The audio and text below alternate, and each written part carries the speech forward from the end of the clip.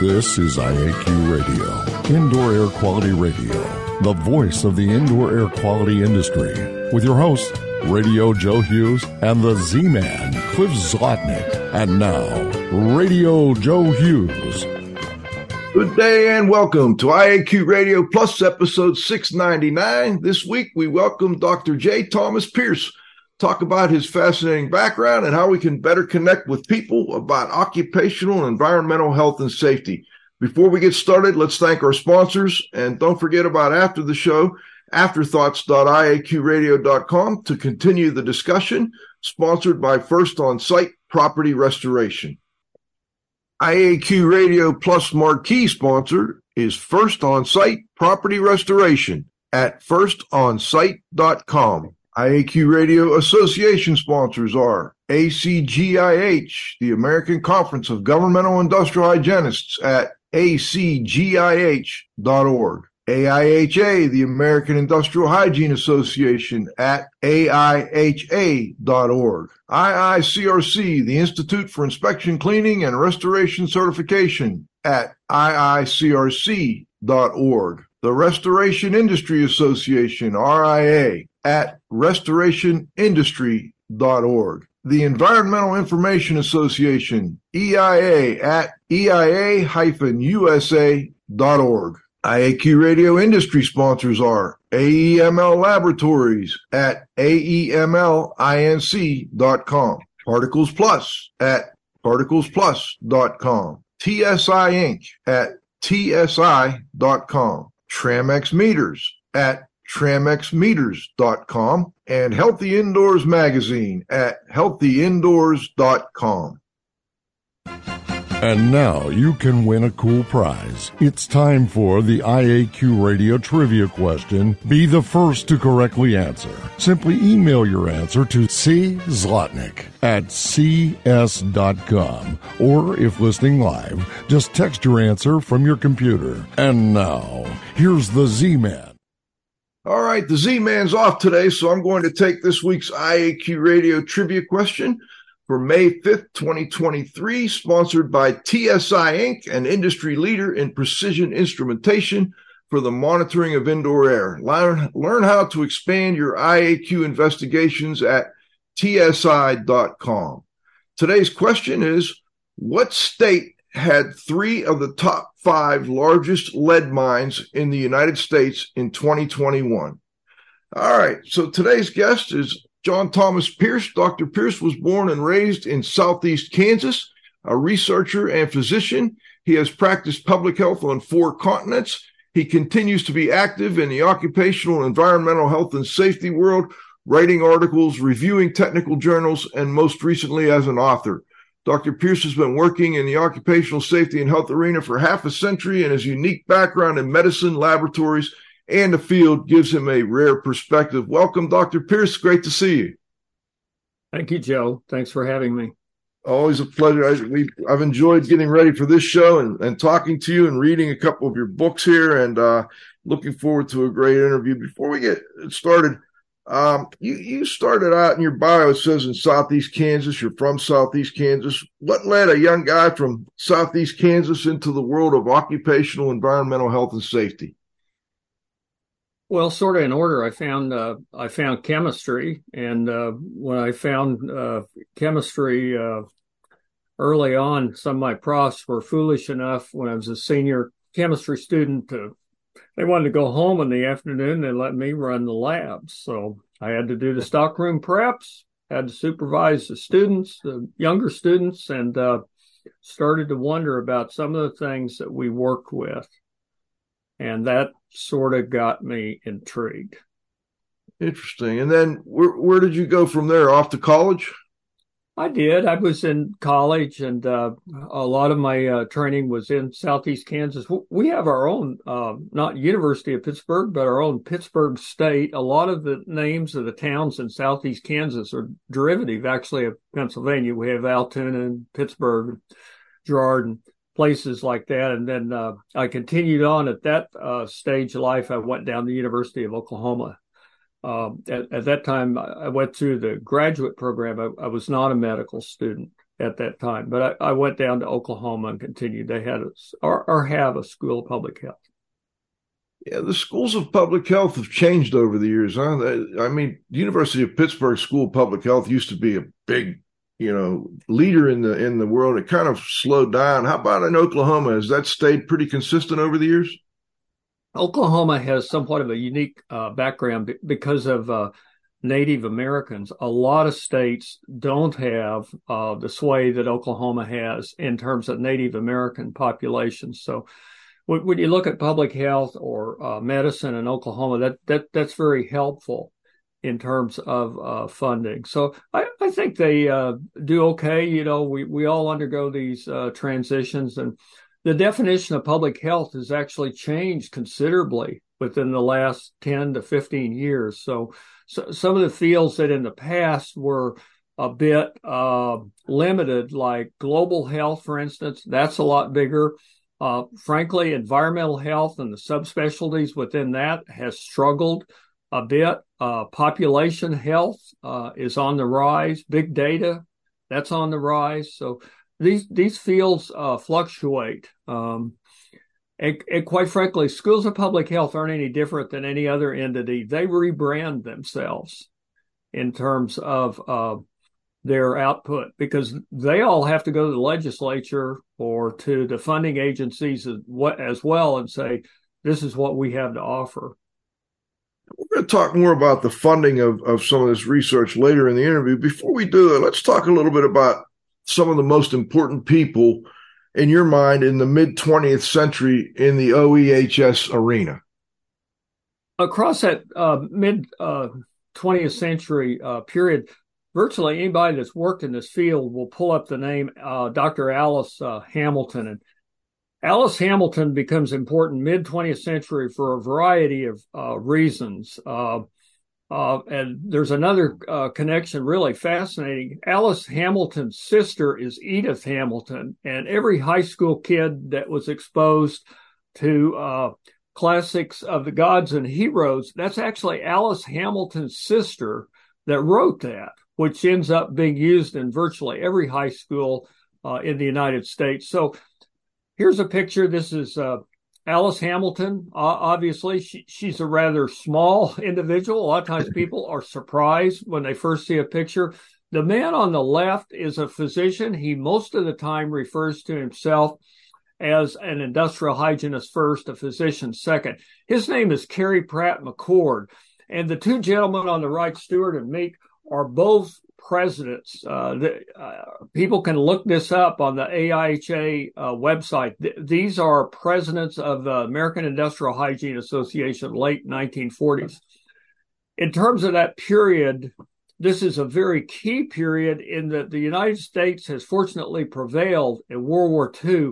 It has grown a large synthetic organic chemical industry, but there are a variety of nagging problems out of that era, people's exposures and so on. So these four individuals here, and some others certainly I could mention as well out of that era, become very important in growing professions, in advancing science, and also publishing things. But by most accounts, Alice Hamilton and her sister, Edith Hamilton, spend weekends in Connecticut, that they are both serious scholars. So Alice Hamilton's putting together all of these things on the dangerous trades, and her sister is busy as a true scholar, academician in terms of mythology writing and so on. So I've always found that sort of interesting. What kind of excites you about the OEHS arena? What gets you going and keeps you going for all these years working in this arena? I'm very passionate about it. I am admittedly in love with it. I've always loved it, and I will until my last day. I think it is the penultimate field for people that like science, have an interest in technology, and also care about people. I find few other disciplines that really attract people and focus people and keep people driving ahead with this. I interview a lot of students. I interview medical residents. I interview a variety of people that are trying to do all kinds of things.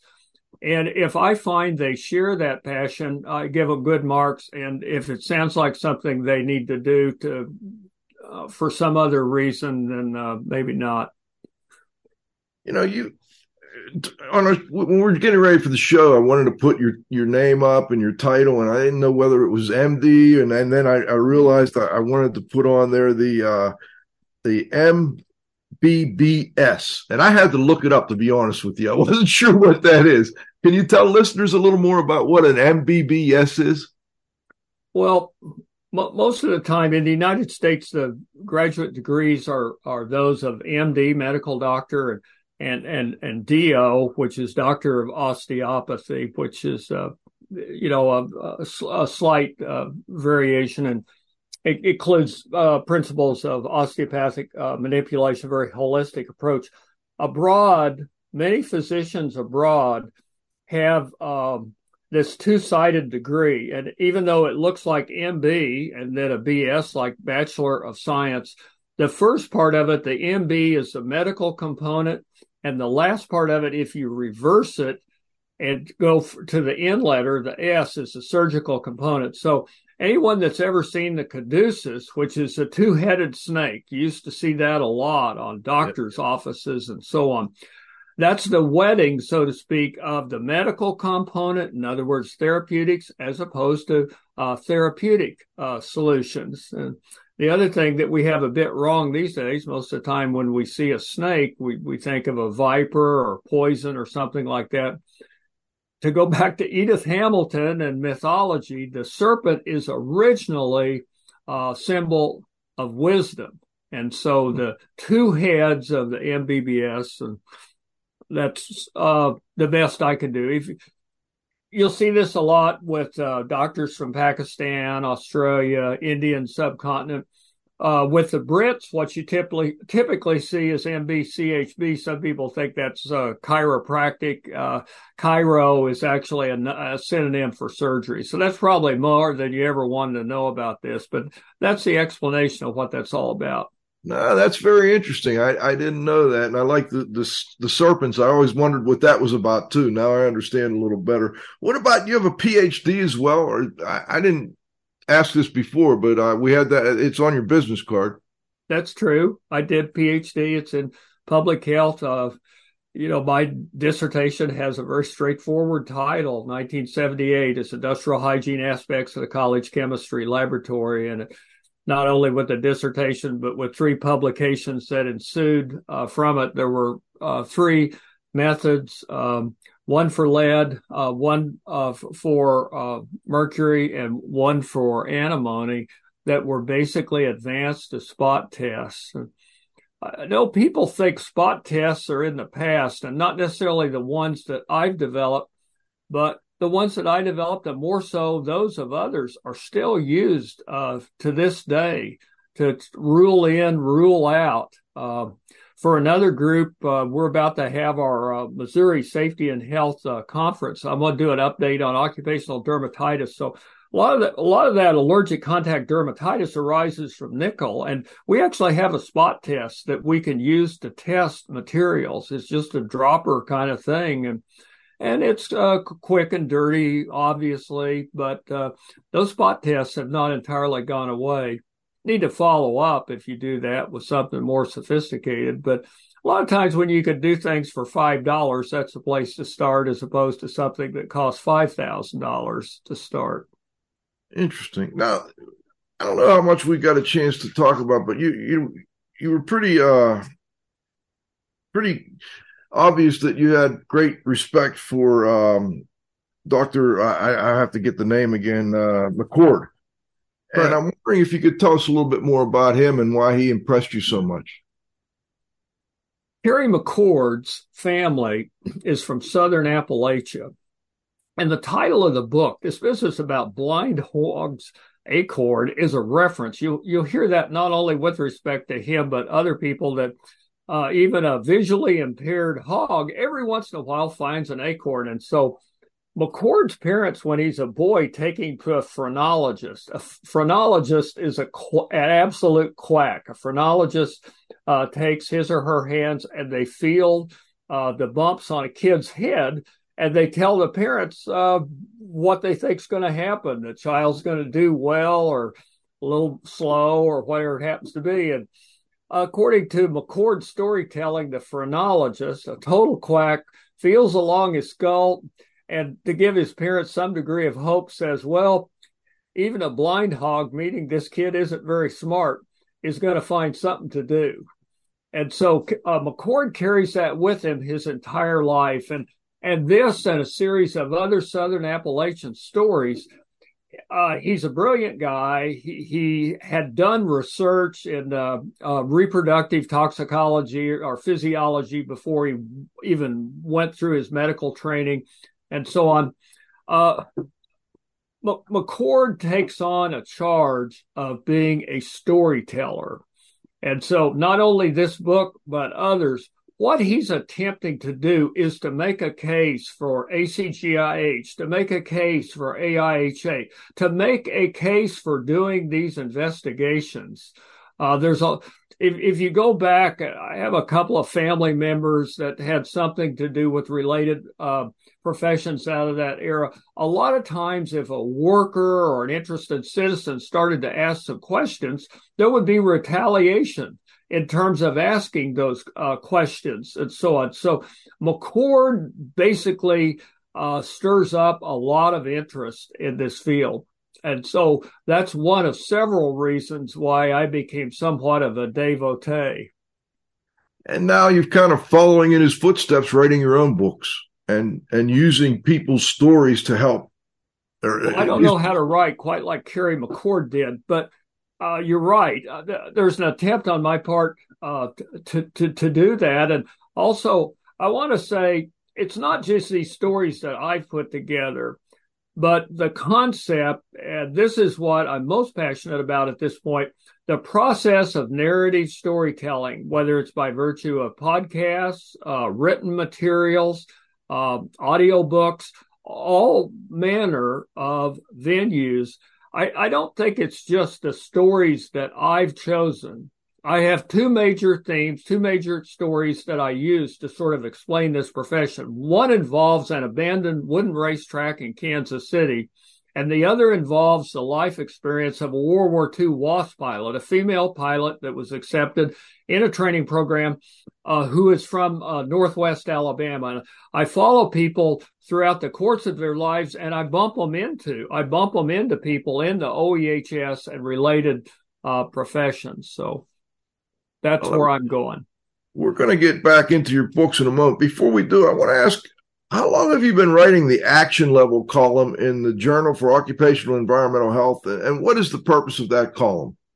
I am so happy to say this is the 40th anniversary. Well, 2024 will be the 40th anniversary. So, you know, when you get a little age on you, you're always counting that next, because, you know, you don't know how things are going to go exactly. But 2024 will be the 40th anniversary. So the background of that and the purpose of that, in the 1980s, 3 or 4 of us came together for just general discussions. To a great extent, we were individuals who either led or taught in industrial hygiene and environmental health type training programs around the country. And if I digress a little bit, one is Jeff Lee, unfortunately deceased out in Utah, kind of a visionary guy in industrial hygiene. Another one is Steve Levine from Michigan. Vern Rose at that time was, like me, was from Alabama. So we got together and said, what do we need to do to sort of get to the next stage? Well, one of the things that I knew that the veterinary toxicologist, which is kind of a niche group, I suppose, but I knew that they had a monthly column, and it was a typical kind of thing where they asked a series of questions, and then in the following month's issue of veterinary and human toxicology, they would provide the answers. And I thought, we really need something like that.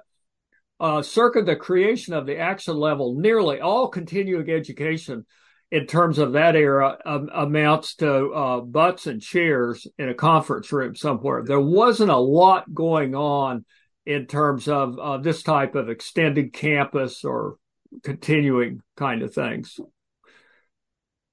And it continues to this day? Yes, it does. We do it. The original, there are a succession of journals. They have a variety of names. All of the journals that have ever been attributed to the two organizations always have the name hygiene in them, but at times it's just applied something hygiene. And then we embrace the environmental side. We don't want to be just occupational. We want to be occupational and environmental. And at various periods of time, we needed the word American in the title for the journal. And then over a period of time, we sort of condensed. And so what we have today is just the Journal of Occupational Environmental Hygiene. Hygiene. I messed that up. All right. Hey, let's talk a little bit about, I guess this is your third book, but the first one that was kind of like for the masses, Hospital Safari. Tell our audience a little bit about what the book Hospital Safari was about. I was in Africa on and off for 3 or 4 years. I was going through some of my own medical training and so on. And during that period of time, I never went on a safari. The period where I go to Africa, it's during the era of President George Bush, the 43, and basically in sub-Saharan Africa in terms of HIV positivity. HIV positivity among adults is 40+%. And if you go to specific age ranges, it's a lot higher than that. And we have a lot of sick people. So these are just straight on, and I'm not an infectious disease specialist by any means, but this is just straight on ward hospital care in terms of affected, generally very ill individuals. It's actually somewhat later that the antiretrovirals, there are two phases to this. One is they needed to improve. By the time we get to 2005, worldwide, the antiretrovirals are much, much better than what they are originally. And the second feature is the Ministry of Health in the 3 countries where I was, Botswana, Republic of South Africa, and Zimbabwe. Their ministries of health have to approve the use of those drugs. This is not the model in the United States. The FDA approves drugs, but the FDA isn't responsible for the funding. In the countries that I'm talking about, their Ministry of Health does both. They provide an approval and they also provide the drug. And they were generally unwilling to provide the drugs. So we had a lot of TB too, and others. That had to be a fascinating experience. I mean, how did it change you to go over there and work for, years in sub-Saharan Africa? It was a lot more. I know it sounds terrible to say with these people dying and all this sort of thing, but in many respects, it was another day at the office. And in the sense that you're sharing your life with them, and they're doing the best they can, and you're doing the best that you can under the circumstances. And it may be as well that I was both young enough and inexperienced enough that it didn't affect me a whole lot. I don't remember becoming remorseful or despondent over it or anything of that nature. It was rather engaging, in fact. Interesting. I got a lot of interest in HIV drugs out of it, I can tell you that. Do you still hear from people from time to time?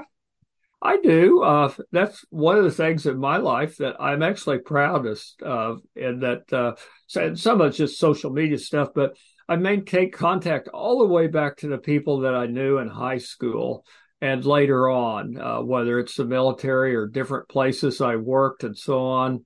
And I do hear from people. I'm very appreciative of that.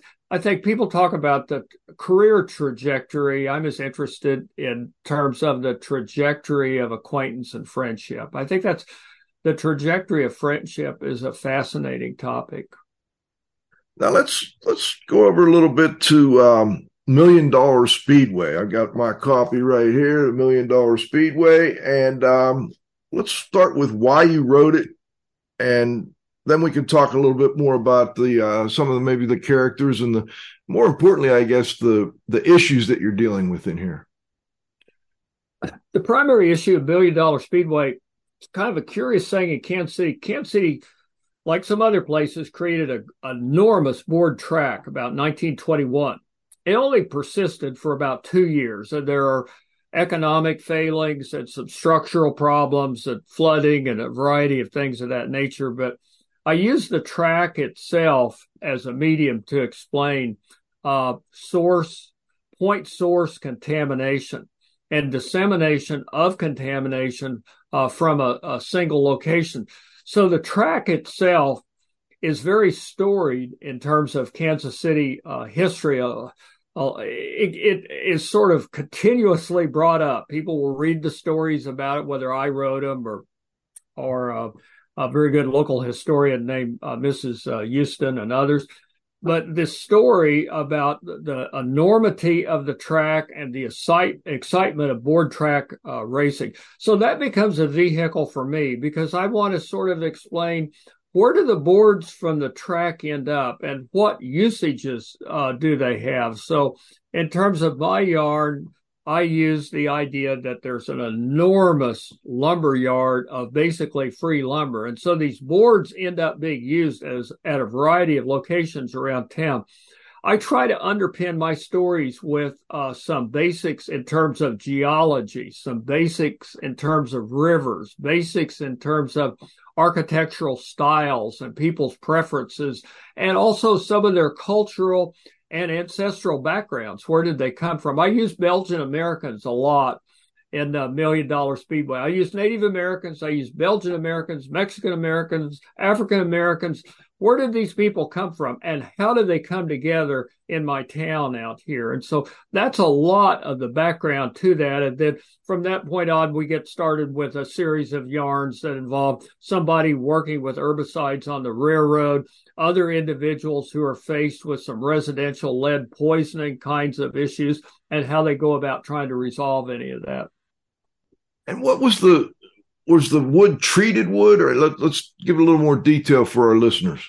The detail in terms of the wood is the wood from any one of these tracks ends up being heavily contaminated. The motors that are used, whether they're the automobile racers or the motorcycles, they both had races on these tracks. These are pretty much consumptive oil systems. This is not a very efficient oil recirculating system. So not only the crankcase oil, but the fuels themselves are heavily leaded. And tetraethyl lead, which is a very toxic compound, it's introduced. It really changes the characteristics of internal combustion engines about 1921, 1922. And at the time, the knowledge of the toxicology of it is very limited. It's seen as it's going to be a great solution. It allows cars and motorcycles to go a lot faster. They warm up quicker. They are less likely to have mechanical problems. It's all good, except for, like asbestos and some other things, it's all good except for one property. And so I explore that property. And then it goes from the racetrack to being used in all kinds of different places around Kansas City in the immediate area.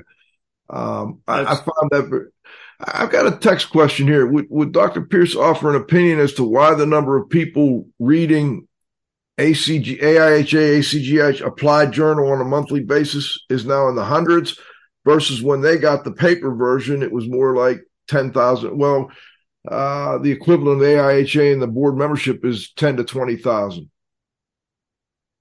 Well, I'm not up there, in the office. I think there are people up there that are better equipped to answer. But I will weigh in on the part of journals. And I've been an editor-in-chief, and it's a thoughtful question, and there is something I want to say about that. When you take a look in terms of the way that we disseminate information these days, it's very different. People cherry pick. They look at a edition of or a month of the journal, and they find one article and they say, hey, I might be able to use that at work. That's very different than a 1970 or 1980 version. Believe it or not, and you could call us geeks or whatever you want to call us, a lot of people used to take the journal and put it on the nightstand.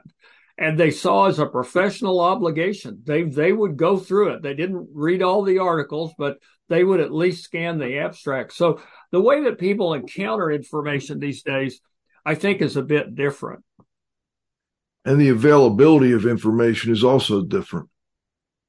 Yes. Another part of my life that's still concerned with education, one of the things that we found, it shocks people to find out, even in medical school, that 30 to 40% of the time, the students aren't using the material from your medical school, the materials that you provided on account of internet and other sources. They are using other schools' materials. So it's very different. I don't mean to skirt the questioner's inquiry there in terms of the journal thing and print subscriptions, but it's very very different.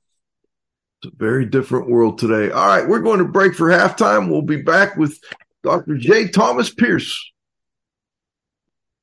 Our marquee sponsor is First On Site, your trusted full-service disaster recovery and property restoration company at firstonsite.com. Association sponsors are ACGIH, Advancing Careers of Professionals in Environmental Health, Industrial Hygiene, and Safety, interested in defining their science. ACGIH.org.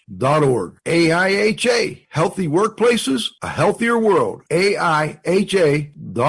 The Environmental Information Association, EIA's multidisciplinary membership, collects, generates, and disseminates information concerning environmental and occupational health hazards in the built environment at EIA-USA.org.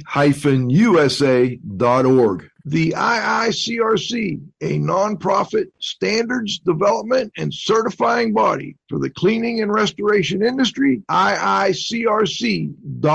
The Restoration Industry Association, the oldest and largest nonprofit professional trade association dedicated to providing leadership and promoting best practices through advocacy, standards, and professional qualifications for the restoration industry at restorationindustry.org. Industry sponsors are AEML Laboratories, free shipping, great pricing, same-day results with no rush fee, AEMLinc.com. Particles Plus, feature-rich particle counters and air quality instrumentation. Count on us, particlesplus.com. TSI Inc., an industry leader in precision instrumentation for monitoring indoor air. Learn how to expand your IAQ investigations, TSI.com. Tramex Meters, developing modern dynamic moisture meters and humidity monitoring systems since 1974. TramexMeters.com. And Healthy Indoors Magazine, a free online magazine for industry professionals and consumers, healthyindoors.com.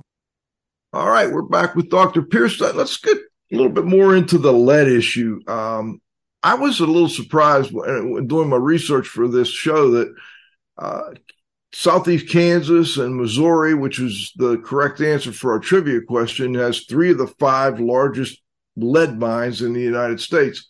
Let's talk about how successful we have been in, I guess, kind of combining industrial hygiene and occupational medicine to help lower lead in kids today. And John, if you could pull up that chart real quick, maybe that would help.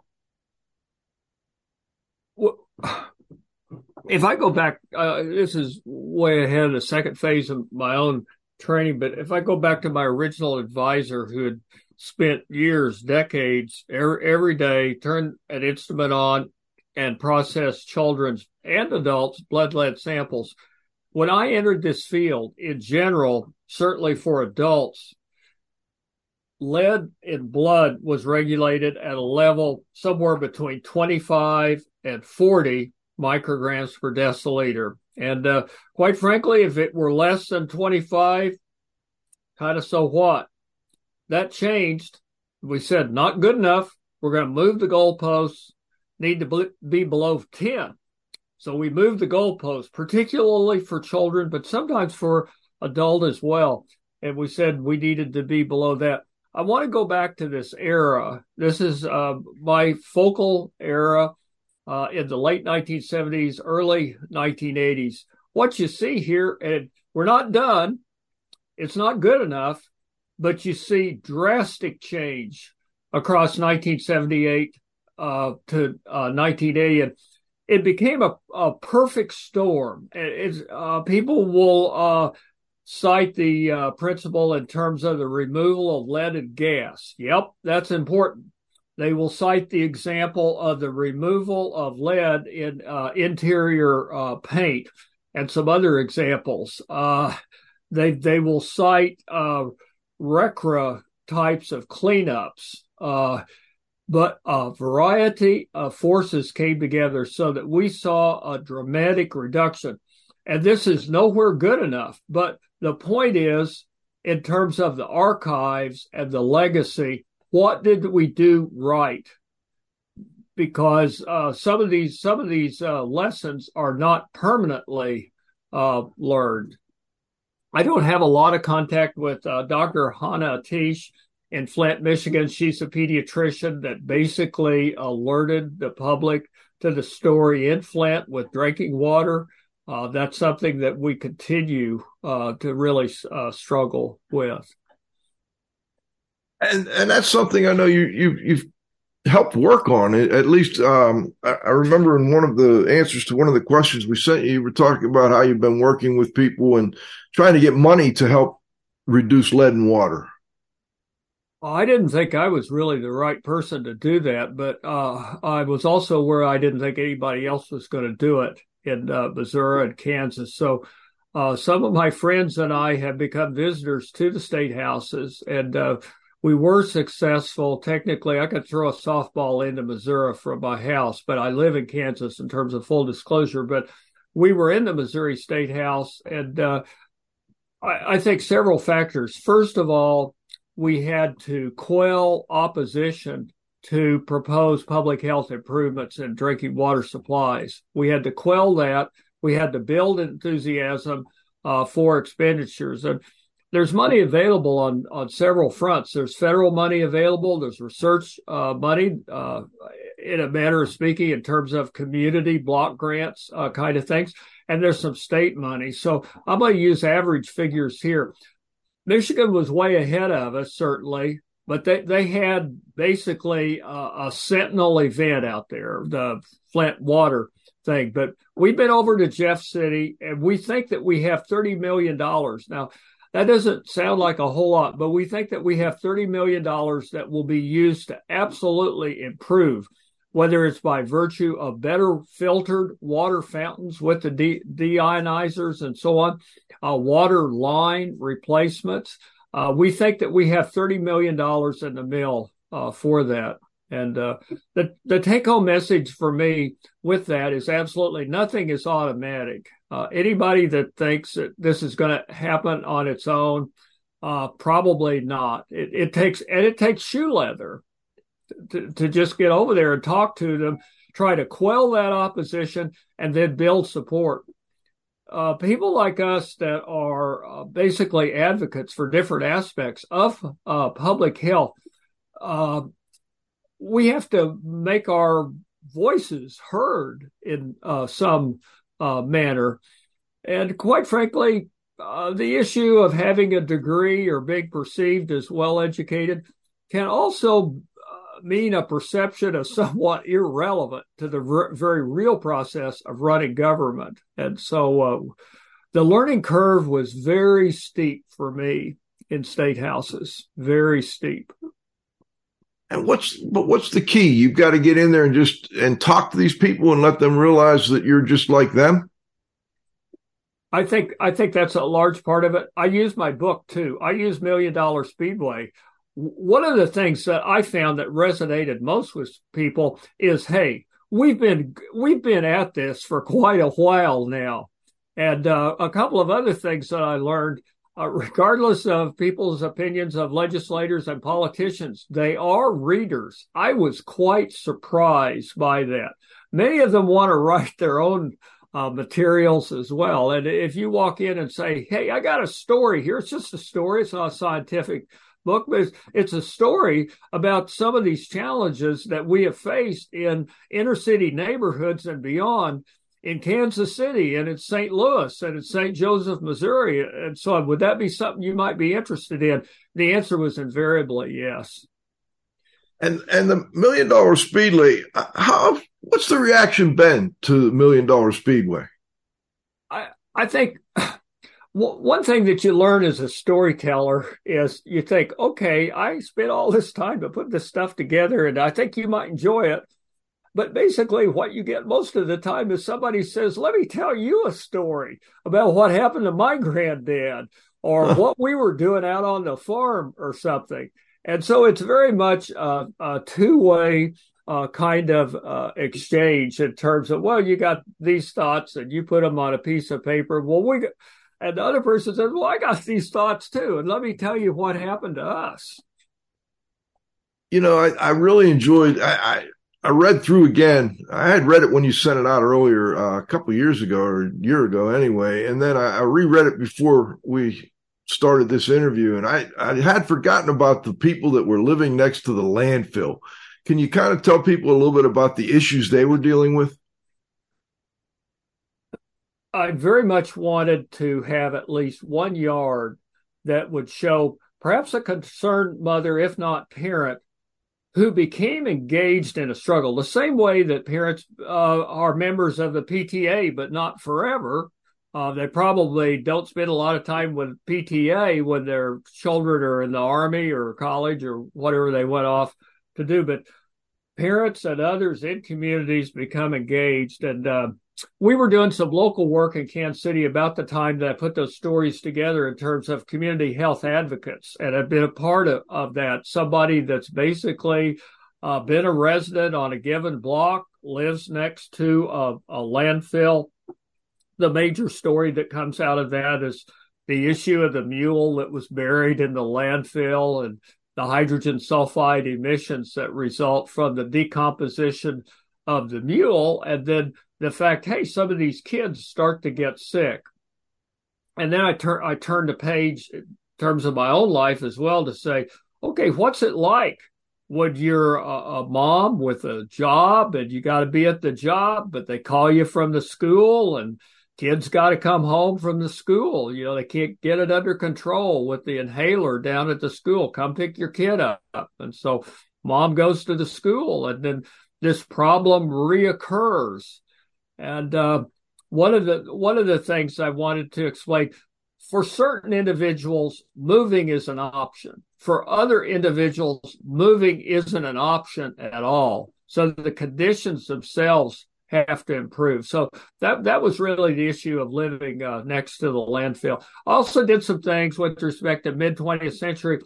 A lot of people, whether it's railroad or smokestack industries, a lot of people wanted to live in very industrial neighborhoods. They could walk to work, and they felt like they were. I mean, look at your version of Pittsburgh up there. They felt like they were integral to the operation of whatever it was, steel mill or something else.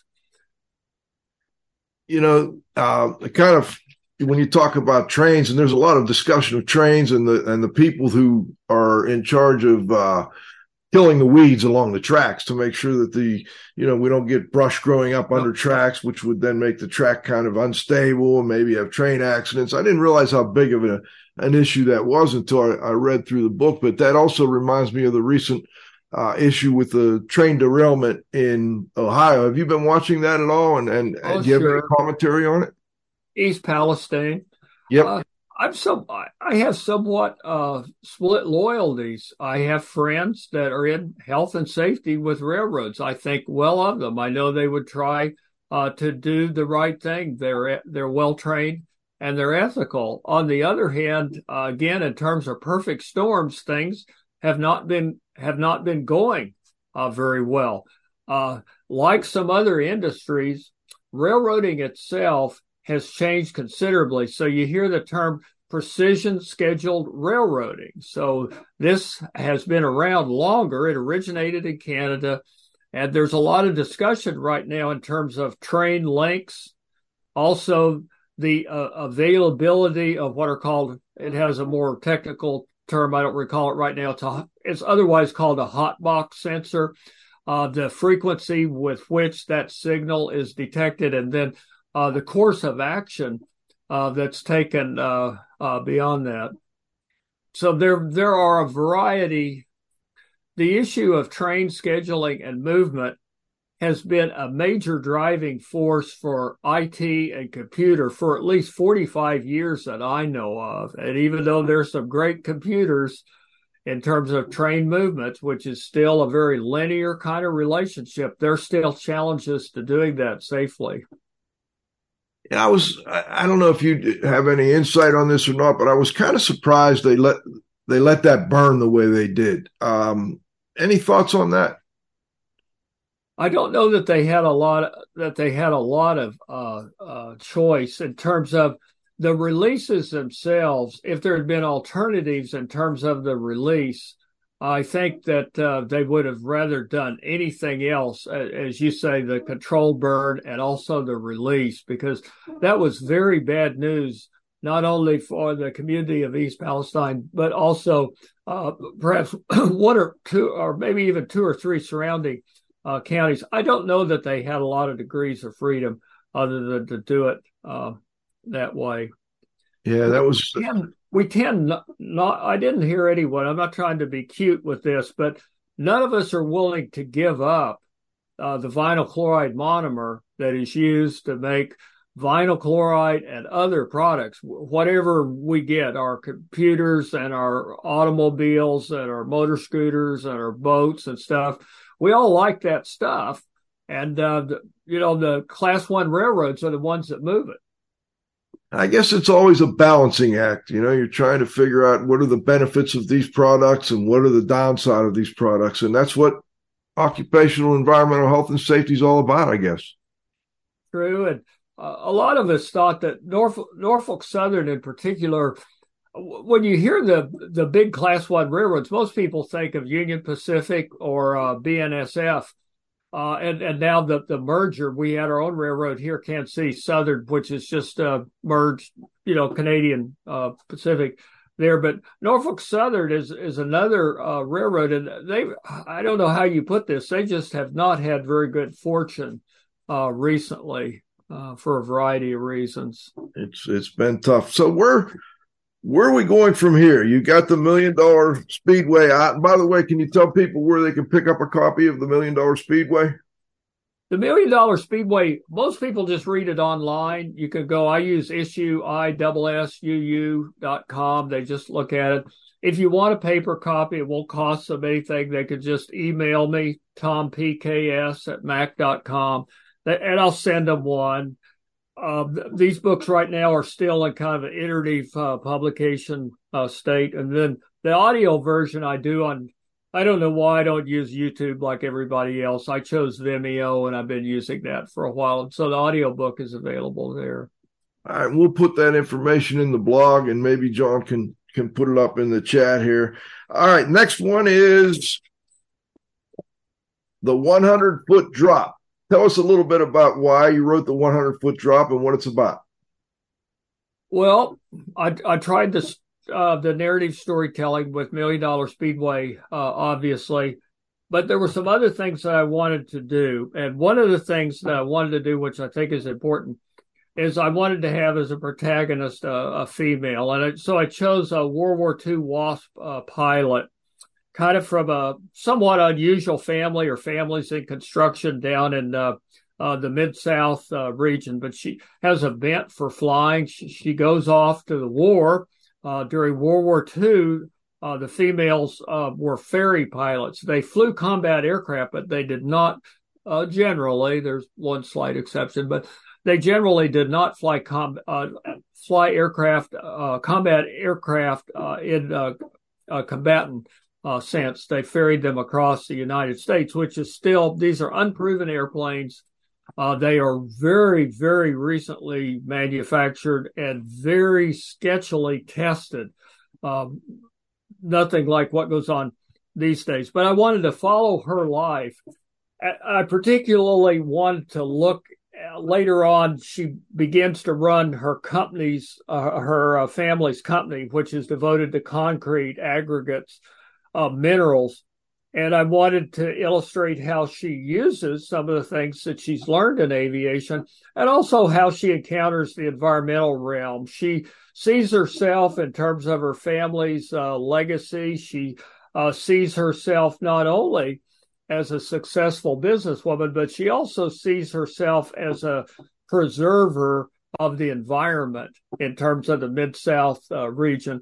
In particularly, she wants to do some clever kinds of things in terms of incorporating hazardous materials into concrete so that basically it's either permanently entombed or consumed in another sense. She wants to do that. So like many of us, she begins to bump her nose against the regulatory agency. She finds out how you have to do the testing. She doesn't ever become an expert on EPA Method 5 for particulates, but she has to sponsor the test. And she begins to interact with a panel of individuals. Some of them are regulators. Others are sort of in-house panel of consultants and people over at the local university that agree to help her do that kind of thing. And then along the way, she and they begin to cooperate on some other problems. So got back, this is a little bit of a strange twist, but they say in terms of the ascending phase of introducing conflict in writing, they ask her to help her with something. And they're somewhat confused. They've been asked to weigh in on some unusual cases of a neuropathy, kind of a neuropathic condition that isn't very easily explained. It appears to involve some aircraft workers and so on.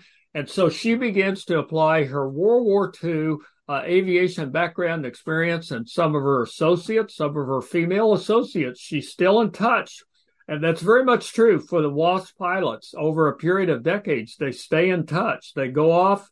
The program is precipitously ended in December of 44, but she gets back in touch with them and she begins to fly a little bit again. And some of the consultants that she has used to help her, she takes them up in a Stearman biplane and they fly around and see what in the dickens is going on here in terms of some of these other people that are being affected with a neuropathy. And of course, it has an origin, as you might expect, it happens to be a solvent. Okay. So I wanted to chase that aspect of a tale around.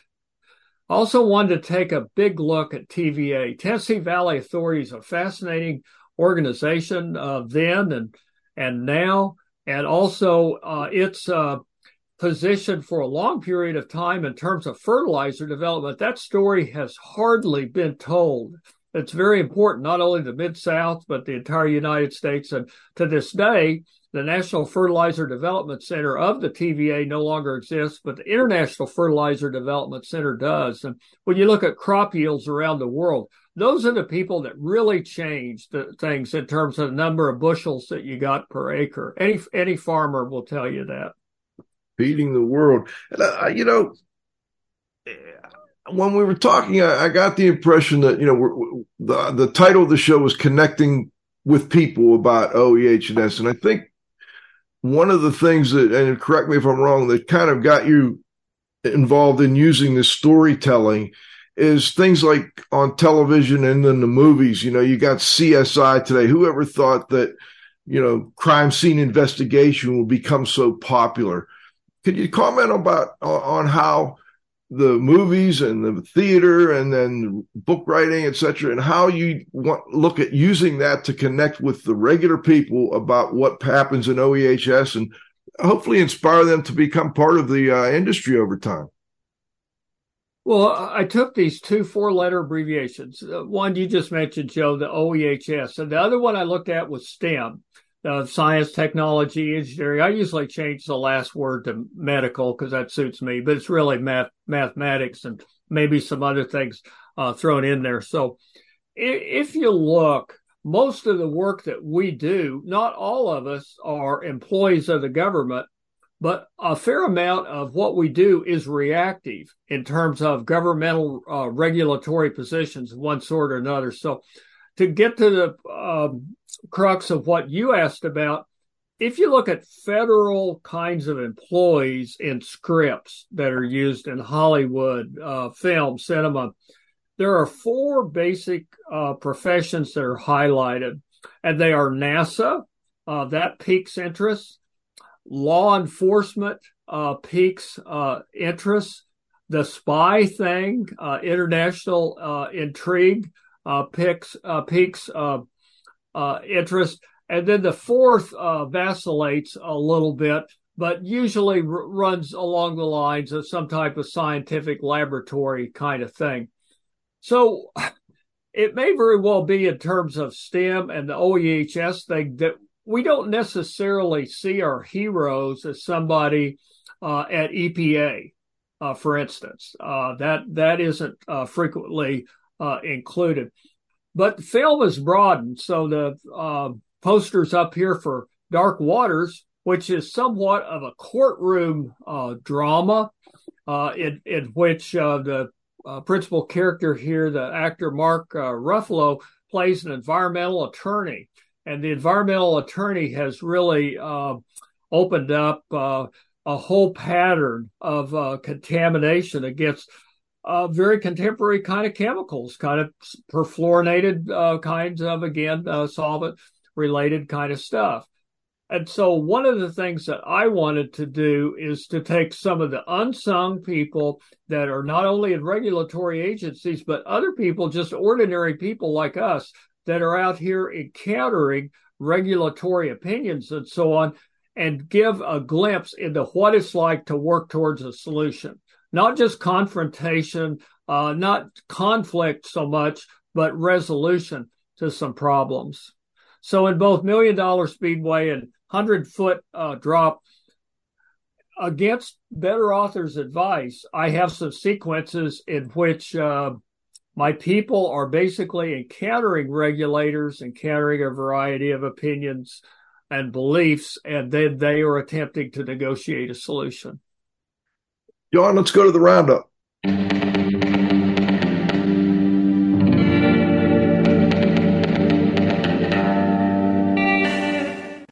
All right, the roundup brought to us by our newest sponsors, Tramex and the Environmental Information Association. All right, Dr. Pierce, I want to kind of wrap this up with a couple quick questions. You know, our interview is not so much about books, but prospects for occupational environmental health and safety research and bringing new people in. I see what you're doing. What can other people who aren't necessarily writers do to help, you know, get people more comfortable with that OEHS profession? I think probably two, maybe three things. First of all, start archiving. Don't throw so many things away. If you have the photographs, if you have old meeting notes and so on, try to organize it a little bit. Also, when you look at modern people use the phone a lot, and they use it to capture short clips of one sort or another. I think those two things, plus thinking, you know, along the lines of what kind of impact you'd like to have. I think those kinds of things are helpful. And I remember talking a little bit about, you know, putting these books in libraries and hoping that, you know, that'll get young people inspired to look at this, you know, a little differently. It's a story. It's fiction, but it's based on real life. Maybe talk about that for a second. Well, I'll be brief, but we've sent these a lot of places, and we've learned about a lot of places we didn't know existed. There's an Alan Arkin, the famous actor. There's Center for Science, Alan Alda, Center for Science Communication. So we've explored that. We started to take a look well outside of OEHS, who's interested in OEHS, even if they don't have a professional affiliation at all, who really favors our efforts. And so we found a lot of librarians are smart people, certainly, and we found some that have an interest. I was really surprised by that. Before we go, we've talked a lot about the past. I want to kind of put on the future lenses and kind of give us an idea. What do you think are some of the up and coming concerns with respect to the OEHS arena? We have to do more in terms of research funding. And I think there's a manner, and I'll probably have a conversation about this some other time, but there's a matter of learning how we could be most relevant in terms of impending issues and also patterns of collaboration. We're a bit different in that we identify ourselves as we do within our profession many times, as opposed to really explaining what it is that we do. We say what we're prepared to do and how we've trained to do that without really doing, I think, sometimes the best job that we could in terms of understanding what other people are funded to do. And we have to begin to follow some patterns of funding as opposed to suggesting studies that, quite frankly, I don't think the agencies are going to buy off on that right now. And John, we had a slide on the sources of funding, and it was a little surprising to see what they are. I wonder if you could comment on this slide, Dr. Pierce, if John can find it. It was the one that had the NIOSH on it and the other funding source. There you go. This happens to be for hydrogen sulfide. And so stock and trade, people like me and OEHS, we've grown up to think, well, you go to NIOSH, ask them for some money, at least find out what they're doing. They may already be doing that work. But when you go down this list here, you see, and this happens to be hydrogen sulfide. Here's National Heart and Lung Institute, General Medical Sciences, NINDS has to do with stroke, NIEHS. How many times do we forget they even exist? And they're a big funder in terms of projects, and certainly the National Cancer Institute and beyond. It may very well be, too, most of the time in the past, we've seen our professors as being the principal investigator. I think we have to do a better job in terms of learning when we're going to be either a co-investigator, possibly a consultant on a project, or provide a necessary editorial or scientific service. Before we go, we always like to give you the last word. Is there anything we missed or anything you'd like to add? No, I really appreciate you having me on today. It's been a lot of fun, and I hope the viewers enjoyed it too. Well, I enjoyed getting a chance to know you a little better and read through your works, and appreciate all you do for the industry and for people in general. So this is Radio Joe saying thanks to this week's guest, Dr. J. Thomas Pierce. I also want to thank my co-host, the Z-Man, even though he's not here. He'll be back next Friday. Our engineer, John, you got to have faith at the controls. Our wonderful group of sponsors, and most importantly, you, our audience. We'll be back next Friday at noon with the next episode of IAQ Radio Plus. For IAQ Radio, I'm Spike Reel saying thanks for listening.